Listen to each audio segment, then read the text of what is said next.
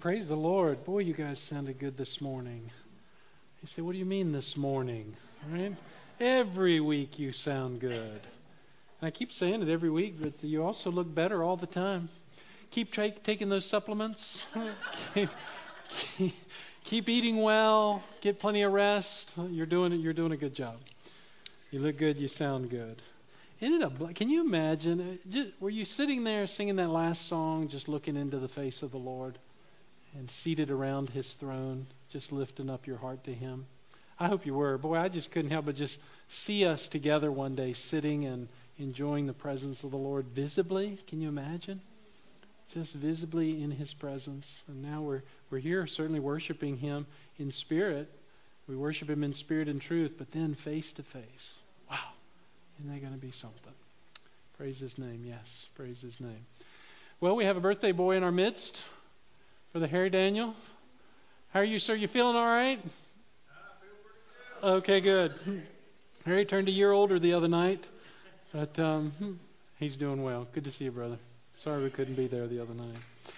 Yep. Praise the Lord. 170, I think it was. Sometimes.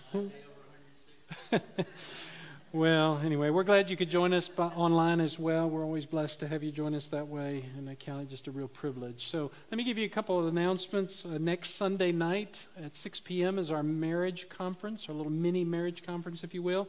So come join us for that. We'd love to have you here. It'll be a lot of fun, and it's always fun to gather anyway, isn't it? And so invite some folks. If you think of some younger couples that are either thinking about getting married or are currently married, and invite them to come as well. People that you might know in the neighborhood, family members, doesn't matter. Have them come, okay?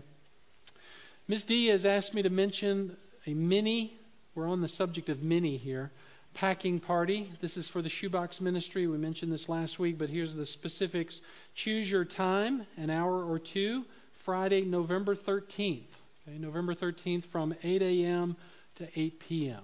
Okay, so if you can pick a time, you can see Miss D about that. And we're getting close and need to get these boxes packed, and it'll be a great help. Miss D, do you know roughly how many we still have to do? I mean, if we want to hit our goal, do you got any idea? Roughly 300. Okay, about 300 we still need? Okay. Okay.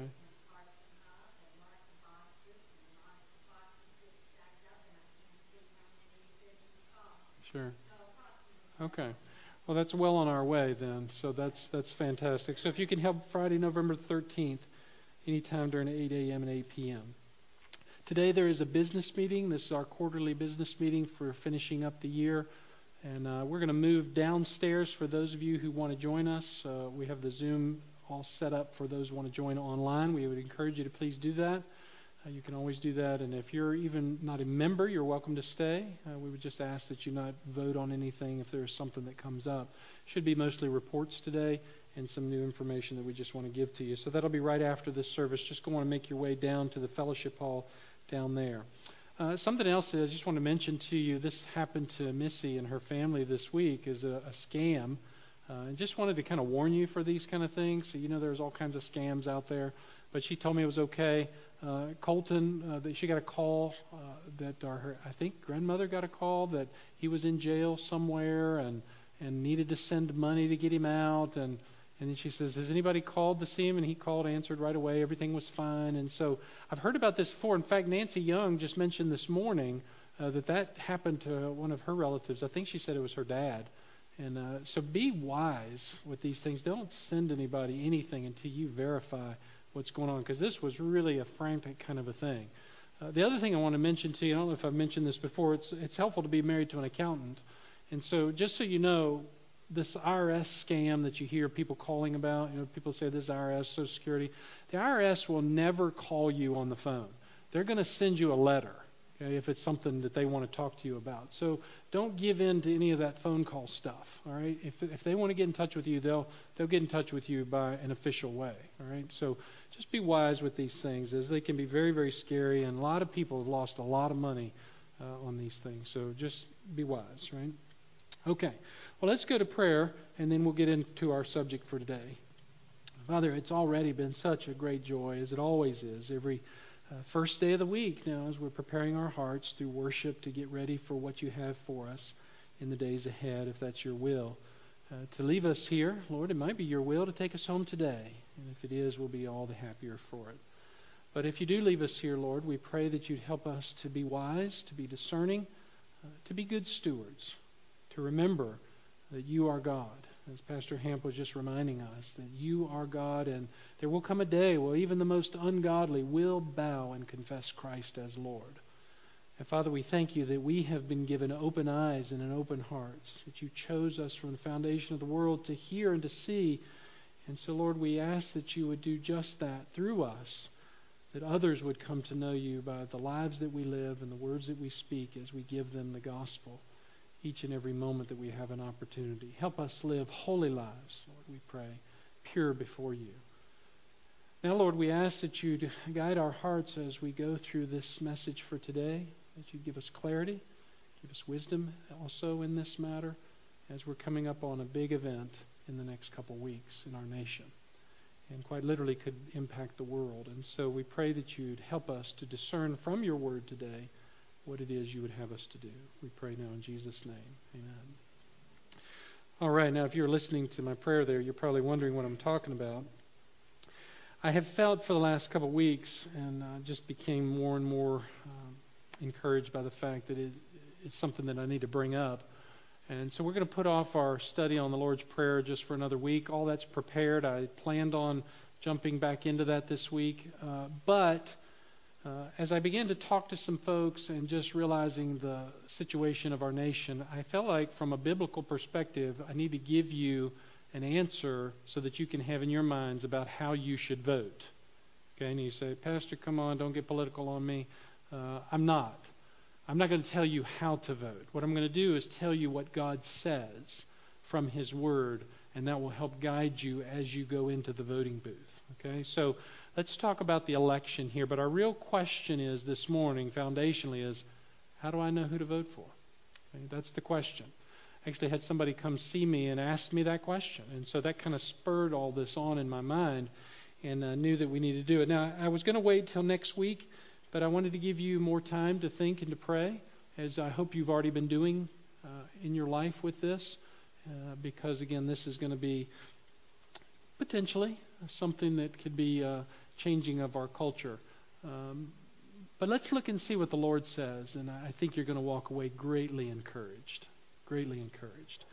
So let's start out this way, and that is, long before Jesus came on the scene, the prophets proclaimed the need for hearts to be changed. This is nothing new. If you look at the message of the prophets, you're going to see that God proclaimed the need for hearts to be changed. In fact, if you go with me now to Deuteronomy 18, and I threw Chris a curve this morning. I added a bunch of scripture, and again, bless their hearts, Christy and Chris and those who work the machine in the back. They work really hard to give you what I give them. The problem is me, not them, because I keep changing things. In the last minute, I'll just give more verses than they have available. So don't hold them accountable for what may or may not be up there, because, again, I've changed it. So if nothing else, just listen intently to these verses. I'm going to give you a lot.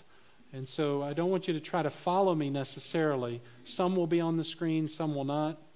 But if nothing else, write them down. You can go back and look at it yourself. So let's jump back, way back in the Old Testament, as I was saying. Now, again, before Jesus came on the scene, the prophets proclaimed a message that said hearts need to change. Those are who God's true people are. Deuteronomy 18:9. God, through Moses now, saying this to the people of Israel. When you enter the land, this is the promised land that God has given to them, which the Lord God has given you, you shall not learn to imitate the detestable things of those nations. Okay? God is immediately telling the Hebrew people, I want you to be different. I don't want you to be just like everybody around you. And if you've been a student of the Scriptures, you know that this is the message the Lord gave to them. But we're just doing a refresher here. Let's look at Jeremiah chapter 10. I want to read all the way from verse 1 through 16. As Jeremiah is speaking now through the Spirit of God and to the people to hear of the work of the Lord. So he says this, hear the word which the Lord speaks to you, O house of Israel. Thus says the Lord, do not lean do not learn the way of the nations, and do not be terrified by the signs of the heavens, although the nations are terrified by them. For the customs of the peoples are delusion. Because it is wood cut from the forest. Let me just pause right there. Jeremiah is talking about idolatry and how the pagan nations worship all kinds of things. He says, because it is wood cut from the forest, and that's really all it is, the work of the hands of a craftsman with a cutting tool, they decorate it with silver and with gold, they fasten it with nails and with hammers, so that it will not totter. But it's like a scarecrow in a cucumber field, and they cannot speak. They must be carried because they cannot walk. Do not fear them, for they can do no harm, nor can they do any good. But there is none like you, O Lord. You are great, and great is your name in might. Who would not fear you, O King of the nations? You hear that? Indeed, it is your due, for among all the wise men of the nations and in all their kingdoms there is none like you. But they are altogether stupid and foolish in their discipline of delusion. Their idol is wood. Beaten silver is brought from Tarshish, and gold from Uphaz, the work of a craftsman of the hands of a goldsmith. How about that? Violet and purple are their clothing. They are all the work of skilled men, but the Lord is the true God. He is the living God and the everlasting King. And at his wrath the earth quakes, and the nations cannot endure his indignation.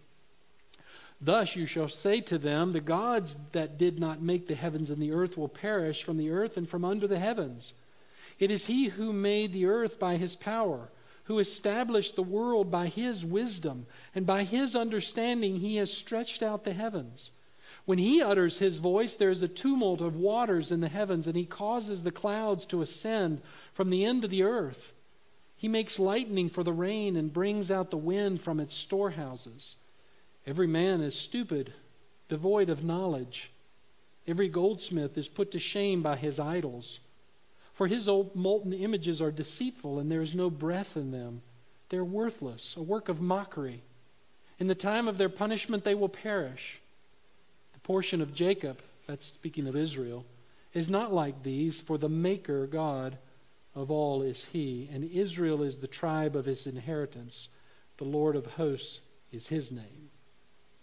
And then from the prophet Ezekiel in chapter 36, verse 24 through 27. For I will take you from the nations, the Lord says, and gather you from all the lands and bring you into your own land.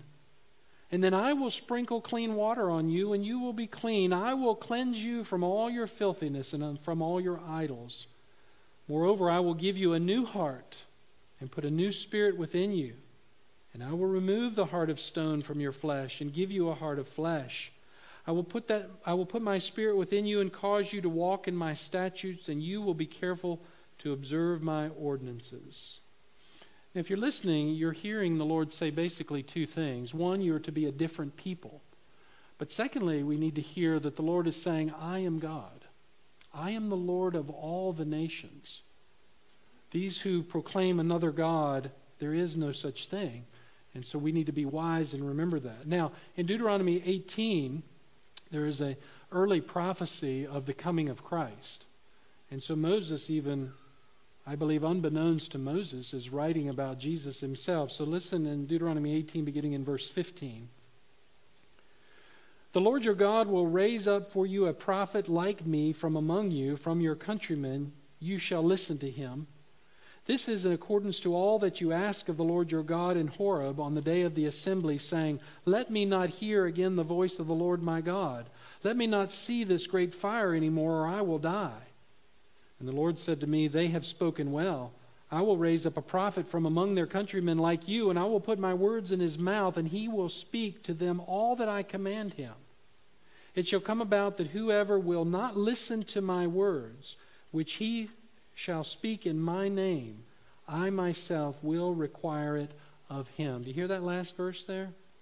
It'll come about that whoever will not listen to my words, which Jesus, if we substituted that word there, his name, I myself will require it of him. And Jesus, when he came onto the scene, proclaimed the need for a changed heart. If you've been listening to the Gospel of Matthew that we've been going through for weeks now, that's the obvious point of his message. There must be a change of heart. So just go through the Sermon on the Mount and you see that, much less the rest of the Gospels and the letters, the epistles that are written by the other men. And in fact, when Jesus encounters Nicodemus in John chapter 3, you'll remember this very clearly as you study this very familiar passage. This is where John 3:16 comes from. But Jesus is talking to this man Nicodemus. Nicodemus is the ruler of Israel. He comes, he's one of the leading scribes or the Pharisees, and he comes and he says, Jesus, tell me who you are. We know that you're more than a man. And Jesus responds with this, truly, truly, I say to you, unless one is born again, he cannot see the kingdom of God. What's Jesus saying? He's saying, in order to discern and understand God as the leader God of the nations, you must be born again. You cannot see him without having a new heart. There's no way possible. Paul would pick up the same theme in 2 Corinthians 5:17. Therefore, if anyone is in Christ, he is a new creature. The old things have passed away. Behold, new things have come. And then Peter, in his letter of 1 Peter, chapter 1, verse 23, for you have been born again, not of seed which is perishable, but imperishable. That is through the living and enduring Word of God. Beloved, listen. The point the Lord is making through all of these people is that you and I, when we trust him as our God, we are different. We become unique. We're no longer of the things of this world. And that should be obvious to us now as we hear and have been studying the Word. But it's especially necessary that we understand that always. We should never live one life inside of the church and differently outside the church. Ever. No matter what the subject is. So we ask the question then from all of this, why then did God point the people away from the things of this world? What was it? Well, it's just what we said. It's because he wanted us to be different. He was not the God of this world because there is another God of this world. In fact, if you listen to the dialogue between Pilate and Jesus, you remember the story there, and we're going to go to John 18. And again, I know I'm going fast here. That's why I just want you to write the verses down. You can go back and study them later because you won't be able to keep up. The context is that Jesus has now been taken into custody. He's just days away from the crucifixion. And he's brought before Pilate because you remember that the Hebrews needed to have the affirmation of the Romans in order to kill anybody. They didn't have that right. The Romans had to punish someone to the point of death. And so they bring him before Pilate, and he enters into the praetorium, that area that Pilate would be in, and they summon Jesus, and he asks him, are you the king of the Jews?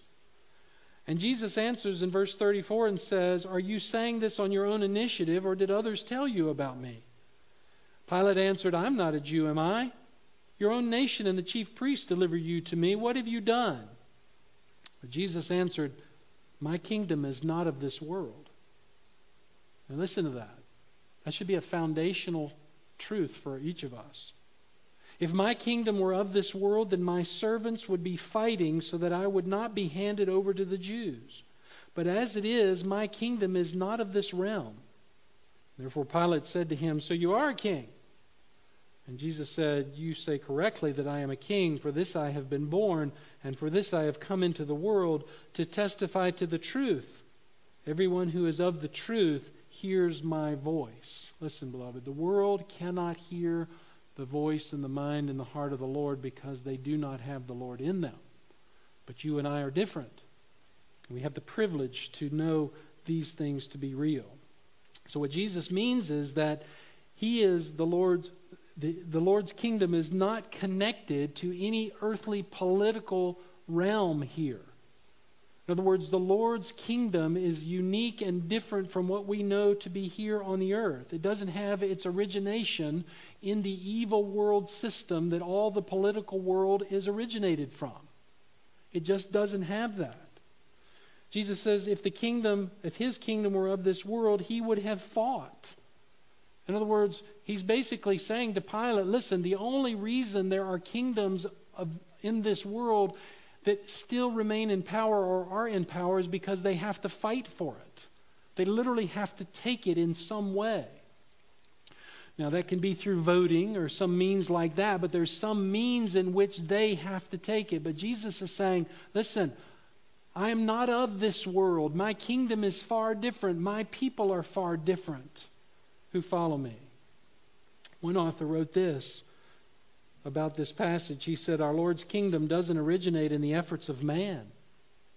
It originates with the Son of Man forcefully and decisively conquering sin in the lives of His people, and someday conquering the evil world system at His second coming. His kingdom was no threat to the national identity of Israel or the political or military identity of Rome. It exists in the spiritual dimension until the end of the age, Revelation 11. And that's true, isn't it? The Lord's kingdom will remain forever. And you say, okay, Pastor, I'm getting some of your meaning there. That's great. But what does that mean for the election? What does that mean when I step into the voting booth to know what I'm supposed to do? Well, what it means, number one, is because you and I don't belong to this world, we don't put our hope, number one, in a man or a woman. That's not where we put our hope. We don't put our hope even in a nation, as much as we love the nation that we live in. Very much on the contrary, you and I are to put our energy into the spiritual sharing of the gospel. That's what we're supposed to be doing, so that the universe, the world, will come into the family of God, who submits to Him as Lord over all things. And you say, okay, I get that, but how does that help me know who to vote for? That's a good question. Well, here's my answer.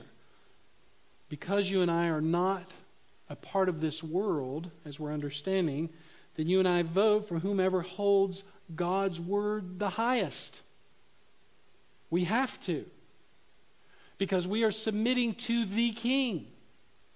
So to go into a voting booth and to vote for someone who does not uphold the King and His word, at least to the best that you and I can tell, we are defying the very King that we submit to.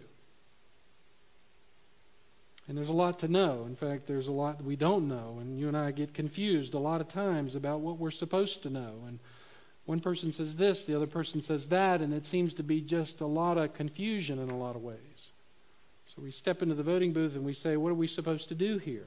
Well, what we do is we look at what we know the candidate stands for to the best of our ability, as far as their relationship with God. In other words, you look into the issues that God has clearly spoken to. You and I cannot find in the Bible whether we're supposed to vote for Biden or Trump. It's not going to be there, right? It's not going to be there in the years to come, whoever the candidates are. Whether that's a local election or a state election or a national election, it's not going to be there. And so you and I as believers, number one, realize I'm not of this world, so what do I do living in this world? Well, I am to follow the King who is the God of the world and do my best to discern what that person represents as far as they believe God to be. For example, let me give you some examples of all of this. Proverbs 6, beginning in verse 16, God clearly says there are 6 things which the Lord hates. You want to know what God doesn't like? Here's what He says. 7 which are an abomination to Him. Haughty eyes. In other words, I hate pride. A lying tongue. Well, we're running out of people. And hands that shed innocent blood. Oh, that's interesting. Talking about the abortion issue, perhaps. But you could put anything in there as long as it's hands that are shedding innocent blood. But that's certainly a big issue for us today. A heart that devises wicked plans. Feet that run rapidly to evil. A false witness who utters lies. One who spreads strife among brothers. He's talking about unity there. You say, okay, well that still doesn't help a lot. But I'm beginning to get the idea. I see at least what God speaks to. And then there's another issue, and we could talk about a lot of them, but the ones that really stood out in my mind, and understand I wasn't planning on preaching this. But I just kept thinking of things and throwing stuff in there. And so this is what I came up with. And one of those is those who stand with Israel, God is real clear about. Psalm 122:6, He says very clearly, pray for the peace of Jerusalem. May they prosper who love you. Okay, that's straight out of the word of the Lord. Psalm 102:14, surely your servants find pleasure in her stones and feel pity for her dust, speaking of Israel. So the nations will fear the name of the Lord, and all the kings of the earth your glory. For the Lord has built up Zion. He has appeared in his glory. Israel is God's people, right? Very clearly has God said he will preserve his people and those who preserve them with him. Psalm 2, verses 1 through 12. Why are the nations in an uproar and the peoples devising a vain thing? The kings of the earth take their stand, and the rulers take counsel together against the Lord and against his anointed, saying, let us tear their fetters apart and cast away their cords from us. He who sits in the heavens laughs. The Lord scoffs at them. And then he will speak to them in his anger and terrify them in his fury, saying, as for me, I have installed my king upon Zion, my holy mountain. I think the Lord is speaking of the millennial reign of Christ here. I will surely tell of the decree of the Lord. He said to me, you are my son. Today I have begotten you. Ask of me, and I will surely give the nations as your inheritance and the very ends of the earth. Listen, let me back up and read that again. Listen to what the Lord says here. Who's in control? Ask of me, and I will surely give the nations as your inheritance. Who has control over the nations, beloved? Pretty clear, right? And the very ends of the earth as your possession. You shall break them with a rod of iron. This is the Father speaking to Christ as he is reigning in the millennial kingdom. You shall shatter them like earthenware. Now therefore, O kings, show discernment. In other words, leaders of the world, listen up. Take warning, O judges of the earth. Worship the Lord with reverence and rejoice with trembling. Do homage to the Son, that he not become angry and you perish in the way. For his wrath may soon be kindled. How blessed are all who take refuge in him. Pretty clear. You say, okay, well, I still can't tell who to vote for. I mean, because so many of these things seem to be broken, right, when we look into the political world. Well, just another thought to help you, and this is just kind of a side note, and that is, remember this, is that you're not voting for a pastor when you go into the voting booth. There are very specific requirements that God has in 1 Timothy and Titus for those who lead his church. You're not voting for a leader of the church here. So just remember that, okay? The world and its philosophies have its own worldly philosophies. The government has its own worldly philosophies. So what you have to do is you have to do your homework. That's that hateful word we never wanted to hear in school. But we have to do our homework. We have to do spiritual homework. As we're listening to candidates, no matter who they are, we have to listen to what they do with God and how they proclaim Jesus. And here's some things that will help you as you're doing your discerning. Because you may step away from the thing you see on the television and go, I still don't know what I'm supposed to do. Well, here's what you do then. You trust the Lord. Watch this. Proverbs 16:9. The mind of man plans his way, but the Lord directs his steps. Right? And what's he saying? He's saying that you go into the voting booth with a plan, but the Lord is sovereign over your plans. And if you're walking with him in your normal life and you're praying for what to do and direction and guidance, God will work his sovereign plan through your mind to make up his work and make his work done. Proverbs 16:33, the lot is cast into the lap. Now the lot was this item, this tool, this thing, kind of like a dice almost, or a die, that the priest would use in Israel before the filling of the Holy Spirit to determine the will of the Lord. And God used that. We don't need that now because we're filled with the Holy Spirit. But this is what the proverb writer is saying. The lot is cast into the lap. In other words, we're trying to determine the will of the Lord. But watch this.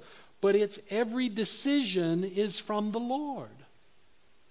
So man throws the dice, so to speak, but God is sovereign over the way the dice unfold. Proverbs 19:21. Many plans are in a man's heart, but the counsel of the Lord will stand. In other words, son, daughter, you have ideas about this or that? Well, guess what? My plans will trump yours all the time. So we're wise then to follow what the Lord says to us. Proverbs 20:24. Man's steps are ordained by the Lord. How then can man understand his way?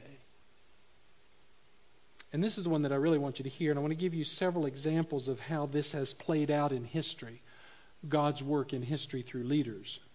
Proverbs 21:1. The king's heart. I want you to think about this picture. This is how I pictured it in my mind. You do it how it works for you. The king's heart, I picture the Lord holding the heart of the king, is like channels of water in the hand of the Lord. He turns it wherever he wishes. Now think about that. The heart of the king, it's like a river, some translations say. It's like a river that flows, and God, with his sovereign control over the universe, turns even the most ungodly heart in the direction that God's sovereign purpose intends. That's what he's saying. And let me give you some examples like I promised. You've heard of the name, perhaps, if you're a student of history biblically, Tiglath-Pileser III. Okay? Tiglath-Pileser III. He was a ruler of the Assyrians back in 745 to 727 BC, a real ruthless guy. The Assyrians were really mean-spirited people, didn't care a thing about the Lord. What they did care about is taking over other lands, and that's what they did a lot of. One of those times when Tiglath III was in office, he campaigned around Israel and also against Israel. Israel is used as a word that defines the northern tribes, not the southern tribes, but the northern tribes after they split. And so in the north, so he wanted to campaign against them, and because the kings of the north hated the Assyrians, they called their brothers, Judah and Benjamin in the south, those tribes, and said, hey, come up here and help us fight these guys. We hate these guys. They're going to overrun us. Well, here was the problem. The groups of the tribes were having a conflict between the two of them. That's why they were divided. And so the southern guys said, no, we're not going to do it. King Ahaz was the king at the time. We're not going to come help you. And so the northern tribes got so mad at the southern tribes, they said, well, we're going to come fight you then. And so the southern tribe hears about them coming, and so Ahaz says, I know what I'll do. I'll get in touch with Tiglath, the Assyrian king, and I'll have him come help us against the northern tribe. And so he played them against them, to which is exactly what happened if you follow the scriptures. And all this is in 2 Kings. And so Tiglath responds and attacks the northern tribes, chases them all the way down to the Egyptian river, and deported a great deal of the population of Israel into Assyria, which is what he was famous for. And then God in his sovereignty destroyed the Assyrians for doing that. Now the point is, as we get confused about that, we say, well, what in the world's going on here? God used the Assyrians to discipline his own people. But then because the Assyrians were wicked, God judged them for their wicked hearts. And that's what we see in Isaiah 10. Woe to Assyria! The rod of my anger and the staff in whose hand is my indignation. Listen to this. Verse 6. I sent it. I sent Assyria against a godless nation and commissioned it against the people of my fury to capture booty and to seize plunder. In other words, I was behind using Assyria to discipline my people because they would not listen to me, and to trample them down like mud in the streets. Yet it does not so intend, nor does it plan so in its heart, but rather it is in its purpose to destroy and to cut off many nations. In other words, God is saying, listen, I am sovereign over every nation. And then there's a guy named Nebuchadnezzar, which you've heard about, but you didn't know there was a first one before him. This is the Nebuchadnezzar, though, of the Daniel story. He was the second. He was a Babylonian king, an amazing young man who rose to great power very quickly, very early, was very, very gifted in a lot of ways.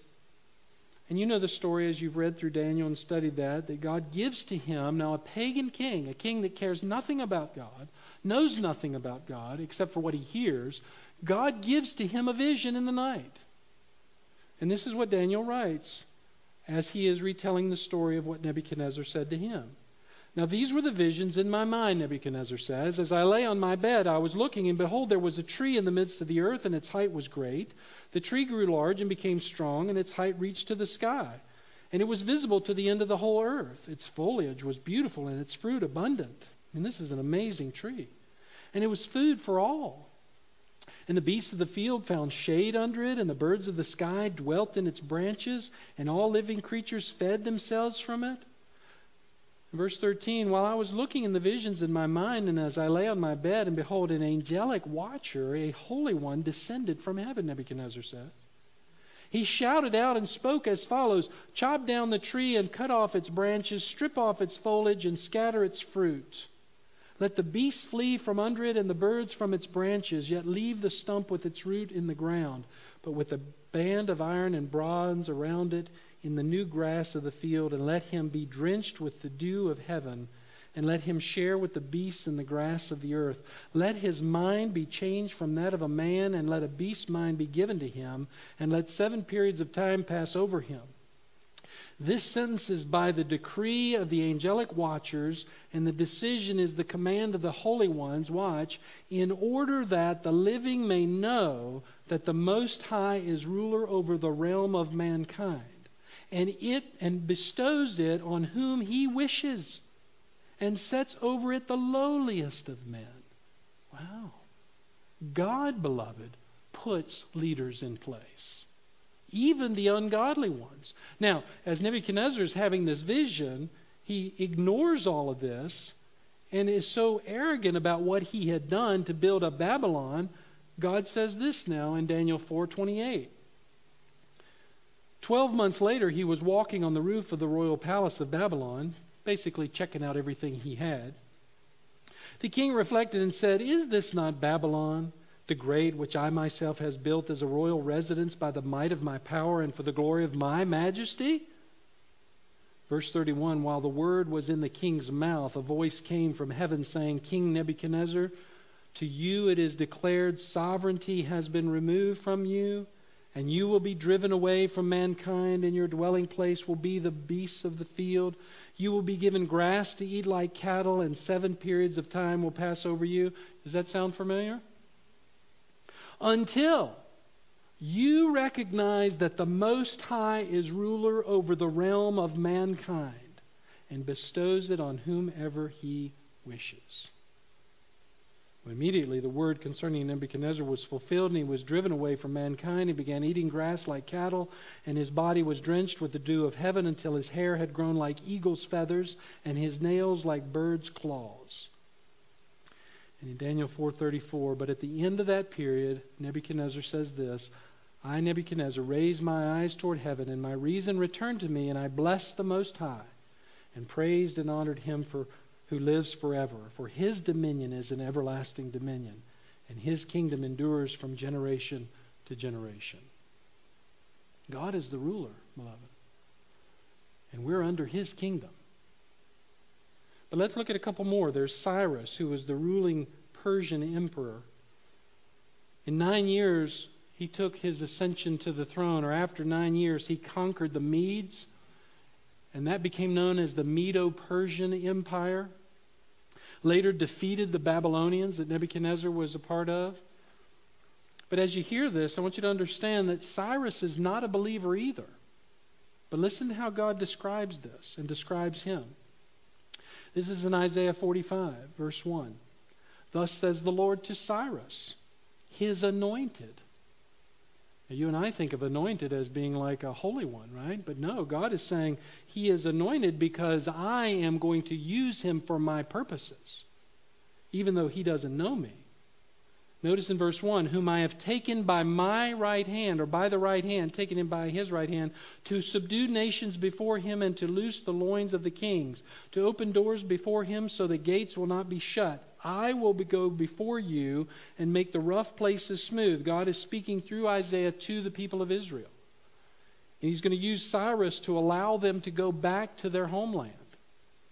I will give you the treasures of darkness and hidden wealth of secret places, so that you may know that it is I, the Lord, the God of Israel, who calls you by your name. For the sake of Jacob my servant and Israel my chosen one, I also have called you by your name. I have given you a title of honor, though you have not known me. So God, again, here's another situation where God is in the background, apparently working sovereignly his work to bless his own people. Then there's a guy named Belshazzar. You remember him? lived a very unrighteous, rebellious life, dishonored God by taking of the holy utensils, we're told in Daniel 5, to use for his own parties. I mean, it was just a profane, unbelievable thing. And so God sends to him this message through Daniel. You have exalted yourself against the Lord of heaven, and they have brought the vessels of his house before you, and you and your nobles, your wives, and your concubines have been drinking wine from them. And you have praised the gods, little g, of silver and gold, of bronze, iron, wood, and stone, which do not see, hear, or understand, but the God in whose hand are your life breath, and all your ways you have not glorified. Then the hand was sent from him, and this inscription was written, sent from God. This is the finger of God. Now this is the inscription, Daniel says, that was written, Mene, Mene, Tekel, Upharsin. And Daniel gives the meaning in verse 26. The interpretation is, Mene means God has numbered your kingdom, Belshazzar, and he's put an end to it. Tekel means you have been weighed on the scales of righteousness and found deficient. Perez, your kingdom has been divided and given over to the Medes and to the Persians. God took over the control which he always had of Belshazzar. Artaxerxes, the Persian leader, and these are all in successive dates following one another. The Hebrews had been taken into captivity, as you remember, but God allowed some of them to return, led by Ezra. And you see this in Ezra chapter 7, as Ezra writes this, I, even I, King Artaxerxes, issue a decree to all the treasurers who are in the province beyond the river that whatever Ezra the priest, the scribe of the law, the God of heaven may require of you, it shall be done diligently. And he gives to them all these talents of gold and all these great needs of supplies. So God is using Artaxerxes to bless God's people as they go back into the promised land. Verse 23, whatever is commanded by the God of heaven, let it be done with zeal for the house of God, of the God of heaven, so that there will not be any wrath against the kingdom, the king, and his sons. In other words, Ezra, you tell the people, if they want to be blessed, you better listen to me. Otherwise, there's going to be great consequences for everyone. So with all of that now, and having all of those examples, what are we really saying? Well, it should be obvious that God is the God of every kingdom of man. Every kingdom of man. Now, that's not anything new for those of us who've been studying the Scripture. But I think we need to hear it again as we go into times like this and as we watch our nation unraveling in so many ways. That our God is even the God over the kingdom of Satan. And we know that from Revelation 20 and many other places in the Scriptures. The devil who was deceiving them was thrown into the lake of fire and brimstone. There's coming a day where God is going to remove all the evil of this world, where the beast and the false prophet are already, and they will be tormented day and night forever. Now, of course, Revelation is talking about the time of the end of the millennium when all of this is done. And so God is also not only the kingdom, the king of all nations, but we got to make it personal and say God is the king of the United States. He is the God of America, meaning, beloved, you and I, as his people who are different, who are his children, must follow him. We have no choice. To vote for a man or woman who does not follow him will bring great consequences on any land. And so what we can know is that as a believer, the decisions that I make in the voting booth must align with what I know about God. And what I know about God as I step my feet into the voting booth or with the pen in hand, I know that God is sovereign over every land of man and over every heart of people. And so we need to remember that voting is a privilege. You say, no, it's not. It's a constitutional right. Yes, it is in the land. But as far as you and I, under the kingdom of God, it is a great privilege for us. It's not a right.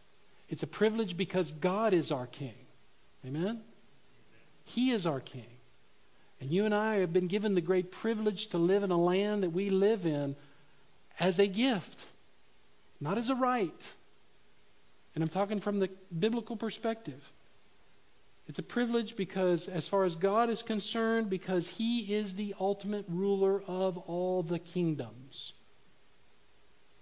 And so, again, For anyone to vote for somebody who's not on the Lord's side, just as a rule of thumb, is going to be greatly a problem. So for you and me to step into the voting booth, what we have to do in our homework, we don't have to know and understand all the issues, but what we have to know and understand is what that person does with the Lord to the best of our ability. God has made it abundantly clear, and I could show you tons more scripture, but God has made it very clear that He is sovereign over the affairs of man. For you and me to go in and vote against what God says would be a real problem. Let me read you a passage here, and we'll be done here in just a second. 2 Chronicles 7, beginning in verse 13. I read this last week. It fit the text there, and it fits well today. Listen to the sovereign hand of God, again speaking to Israel. If I shut up the heavens so that there is no rain, or if I command the locusts to devour the land, or if I send pestilence among my people, and my people who are called by my name, He's going to give 4 conditions here. Humble themselves, pray, seek my face, turn from their wicked ways. Then I will hear from heaven, and I will forgive their land, and I will heal their land. And my eyes will be open and my ears attentive to the prayer offered in this place, God says. For now I have chosen and consecrated this house, that my name may be forever there, and my eyes and my heart will be there perpetually. 4 things the Lord said. Humility, number 1. My people are to live in great humility. If you will humble yourself and you will cast yourself before me, I will heal your land. He also said, pray. Communicate with me. Open your heart to me. This idea of seeking my face is that idea of longing for God. Oh God, you heal our land. You do it. And then, of course, the repentance. Turning from wicked ways. We're to live repentant lives as we follow the Lord. Now, what that means for you and me is that if you and I will make sure our hearts are fully following God in all ways, He's going to honor you. He's going to hear your prayers, and He's going to put in leadership the person He wants to be in leadership to be the best person for you, His child. Do you see that? Do you know who the ruler is in the kingdom of heaven? His Son, right? And His Son always does what's best for His people. Always. And so the point is that if you and I will step into the voting booth and we will say, Father, we realize you are sovereign over the affairs of man. I'm not sure exactly what direction to go if that's you. But you say, I'm going to trust you, Lord, to sovereignly guide my heart and my hand because I am trusting you as my Heavenly Father. And God will hear and He will respond. Now that does not mean God won't bring about some form of judgment because there is sin in this world that God will judge. And you and I may be caught up in that some. Israel was taken to captivity because they would not listen to the sovereign hand of God. They would not listen to His voice. And so God put them there to discipline them. And of course, I believe that's what we're seeing in many ways in our land as we've removed God so much from everything. But God is telling us, beloved, listen, I can fix this. I can fix this. Your job is to remember you don't belong to this world system. You belong to me. Go tell people about me. Bring them into my kingdom. I will open their hearts, and I will bless you with leaders that will help you live a life of peace. Psalm 33:12. Blessed is the nation whose God is the Lord. Listen, the people whom He has chosen for His own inheritance. Psalm 144:15, how blessed are the people who are so situated. How blessed are the people whose God is the Lord. Listen, ultimately Jesus is coming back, right? He's going to come back and He's going to right everything that's wrong, and He's going to cast all the rebels out into outer darkness. And I'm not speaking of anybody in particularly because God doesn't. God's unique qualifier is anyone who rebels against Him. That's it. Doesn't matter who they are.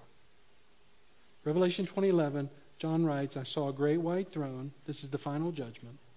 And Him who sat upon it, from whose presence earth and heaven fled away, and no place was found for them. And I saw the dead and the great and the small standing before the throne, and the books were open, and another book was open, which is the book of life, and the dead were judged from the things which were written in the books according to their deeds. And the sea gave up the dead which were in it, and death and Hades gave up the dead which were in them, and they were judged, every one of them according to their deeds. Then death and Hades were thrown into the lake of fire. This is the second death, the lake of fire. And if anyone's name was not found written in the book of life, he was thrown into the lake of fire. Let's make this as simple as possible. I can't tell you who to vote for. I'm not going to tell you who to vote for. But what I can tell you is, as you follow the Lord and you step into the voting booth and you say, God, I'm trusting you at your divine sovereignty to guide me in this, God will do it. And he will bring about his perfect purpose in his own way. Why? Because you're trusting him. Even if you don't know for sure, you're trusting him and God will do it. Amen? That's comforting, isn't it? I mean, I for one am so excited that when I mess up in my own thinking, that as long as I'm trusting God every step of the way, as the writer of the Proverbs says, he is guiding us.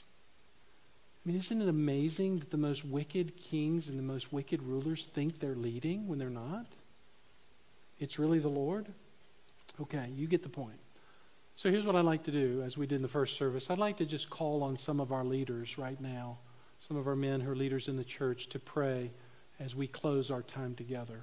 Okay, so normally I pray and close, but I'm sorry for those of you who are online, you may not be able to hear their prayers, but we want to close as God says to us. We're to pray as God's people together. And so Pastor Hamp, if you'll come and pray, brother. Neil, if you'll pray, please, sir. Let's see, Jeff, if you'll pray. Danny, if you'll pray. And Craig, if you'll pray, that'd be great. And I know we got lots of other men that could pray. So if you can remember who you go after, I can't remember who I called already. So do your best. And then Pastor Hamp will lead us in a song. So just stand right where you are, brothers, and just lift up your voices. Let's pray. Heavenly Father, we just thank you for the freedom that you've given us. First and foremost, the freedom that you've given us through your Son, Jesus Christ. Lord, just help us to stay focused on that first and foremost.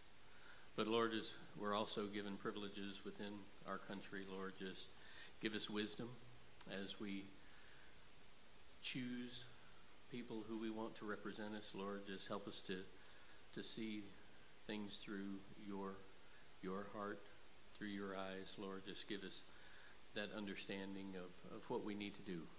And as my brother in the first service said, that we know that this is the case, but our prayer is your will be done on earth as it is in heaven. So, Lord, we just thank you for the blessings that you've given us. We thank you for a country that we do have this right. And so, Lord, we just ask that whatever happens, that our hearts will be in tune with you at all times. It's in your Son's name I pray.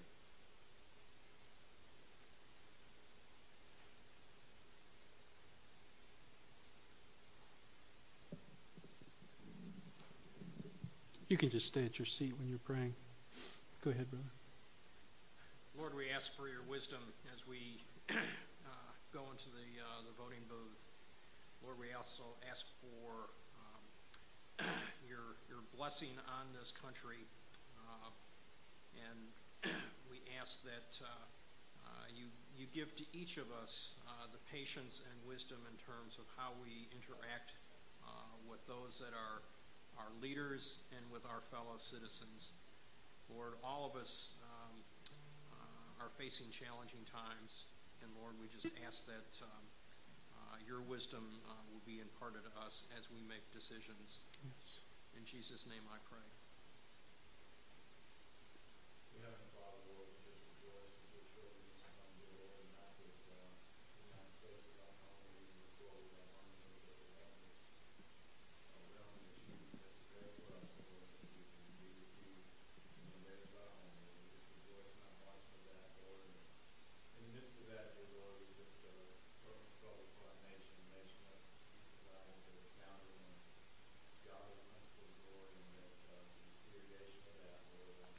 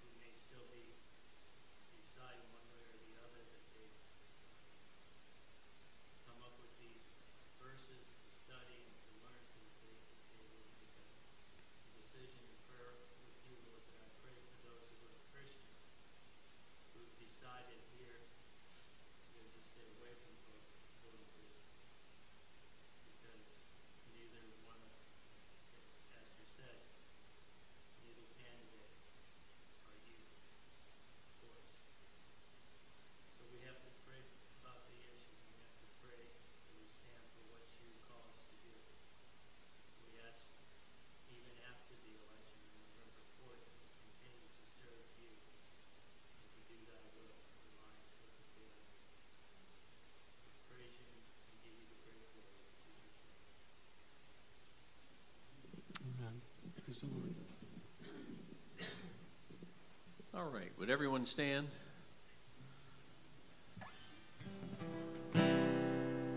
We're going to leave here happy.